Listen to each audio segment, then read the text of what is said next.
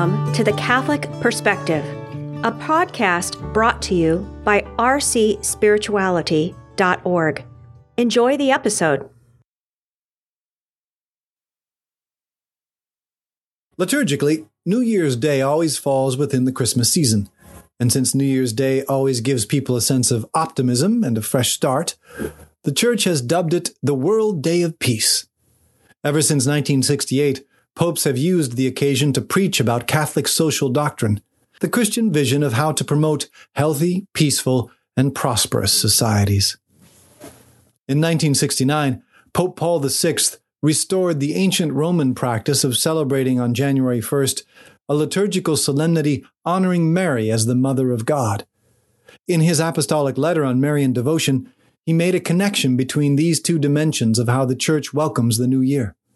He wrote, "The restored solemnity of Mary, the Holy Mother of God, is likewise a fitting occasion for renewing adoration of the newborn Prince of Peace, for listening once more to the glad tidings of the angels, and for imploring from God, through the Queen of Peace, the supreme gift of peace.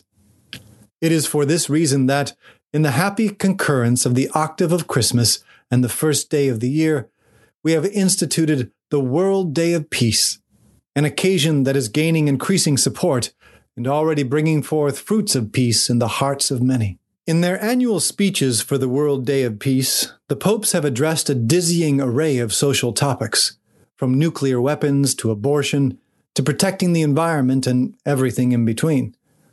But these specific issues are always interpreted in light of the unchanging principles that every society needs to respect in order to be healthy and just. These are the basic principles of Catholic social teaching. In today's world, when cultural and political trends are leading so many societies further and further away from the message of Christ, it's important that all of us understand at least the basics of this social teaching. That way we can all engage more wisely in our civic and community lives, always being part of the solution rather than part of the problem. We certainly will never be able to create heaven on earth, though some modern philosophers have tried to convince us that we can.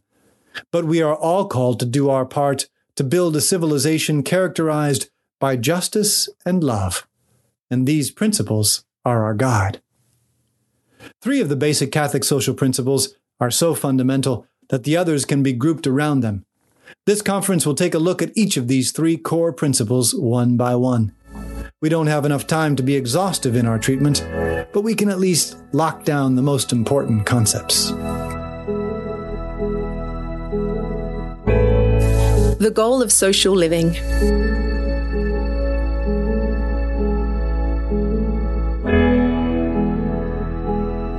The first core Catholic social principle has to do with the goal of living in society, and it is called the common good. This is a tricky concept, and a lot of modern and not-so-modern theorists have distorted and abused it. Yet we need to understand its proper meaning if we hope to be positive influencers in our communities and countries. Here is how the Catechism defines the common good. The sum total of social conditions which allow people, either as groups or as individuals, to reach their fulfillment more fully and more easily.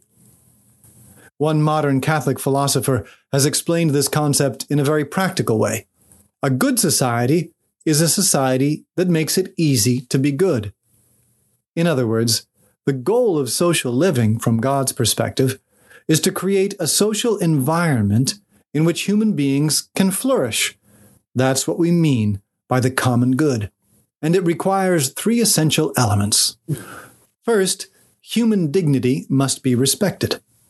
Insofar as a society violates basic human rights and freedoms, by enshrining racism in its legal structures, for example, as Nazi Germany did, it is not promoting the common good.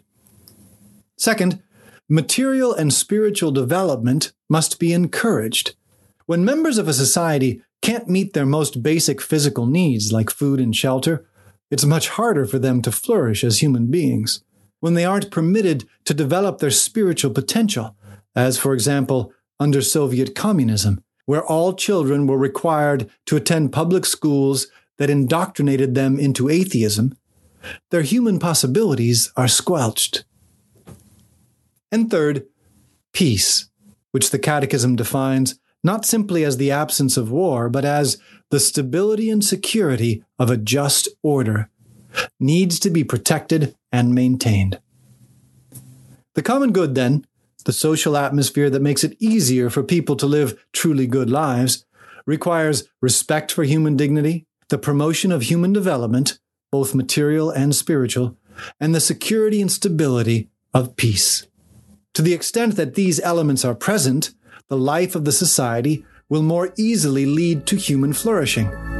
That's the first core principle of Catholic social teaching. The freedom to flourish. The principle of subsidiarity.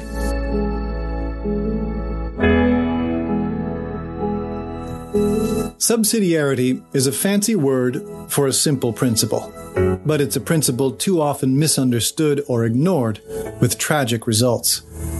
The principle states that a community of a higher social order, like a local or national government, should not interfere with the internal life of a community of a more basic social order, like a family or a parish, depriving the latter of its functions. Rather, it should support the more basic community in case of need and help coordinate its activities with the activities of the rest of society, always with a view to the common good.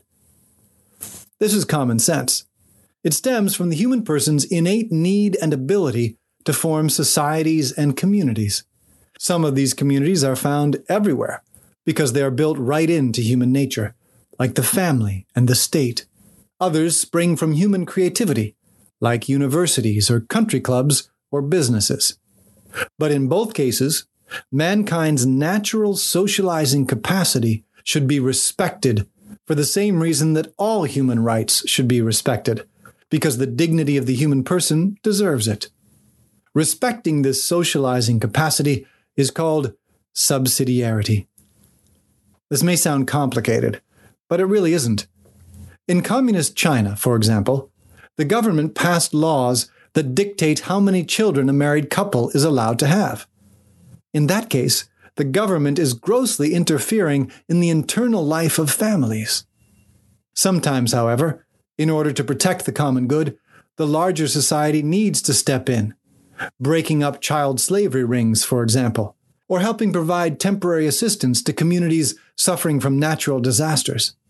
But each community within a larger society has its own purpose and its own autonomy. The larger society needs to respect that and work to coordinate the activities of all the smaller communities in a harmonious way that safeguards the common good. That's the principle of subsidiarity. Who is my neighbor? The principle of solidarity.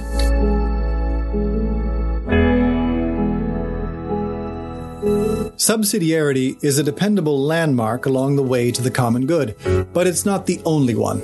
Solidarity is equally important. Solidarity is more like a virtue than a principle. Simply put, as the Church has defined it, it refers to the firm and lasting determination of individuals and groups to promote the common good. It flows from the principle that human beings are meant to live in society, that they can only achieve their full potential by living in society, and therefore, every person should cultivate a vibrant awareness of belonging to a larger community. That awareness will create openness and generosity on the part of individuals and groups towards other groups and towards society as a whole. Solidarity is an attitude that looks on others, all others, as brothers and sisters, not as intrinsic enemies and rivals. Only if each member of society cares about the common good and is willing to work side by side with others to pursue it, can society achieve its glory. When your neighbor's house is on fire, you grab a hose and you help put it out. In its essence, solidarity is that simple. Two other frequently mentioned principles flow from this one. First, what is called in Catholic teaching a preferential love for the poor. This refers to our duty of making a special effort to help those who are in special need, insofar as we are able to. And second, what is called the universal destination of goods. This refers to God's original entrusting of the earth and its resources to the common stewardship of mankind. In other words, the goods that we use, acquire, and possess have a dual purpose. They are meant to help us flourish, but they are also meant to help those around us flourish. This doesn't contradict the human right to private property, as the Catechism makes clear. Rather, it simply means that our goods, along with all the common resources of the earth, should be invested insofar as possible for the benefit of all, out of solidarity. In his use of things, man should regard the external goods he legitimately owns not merely as exclusive to himself, but common to others also, in the sense that they can benefit others as well as himself. That's from the Catechism, number 2404. Conclusion. Blessed are the peacemakers.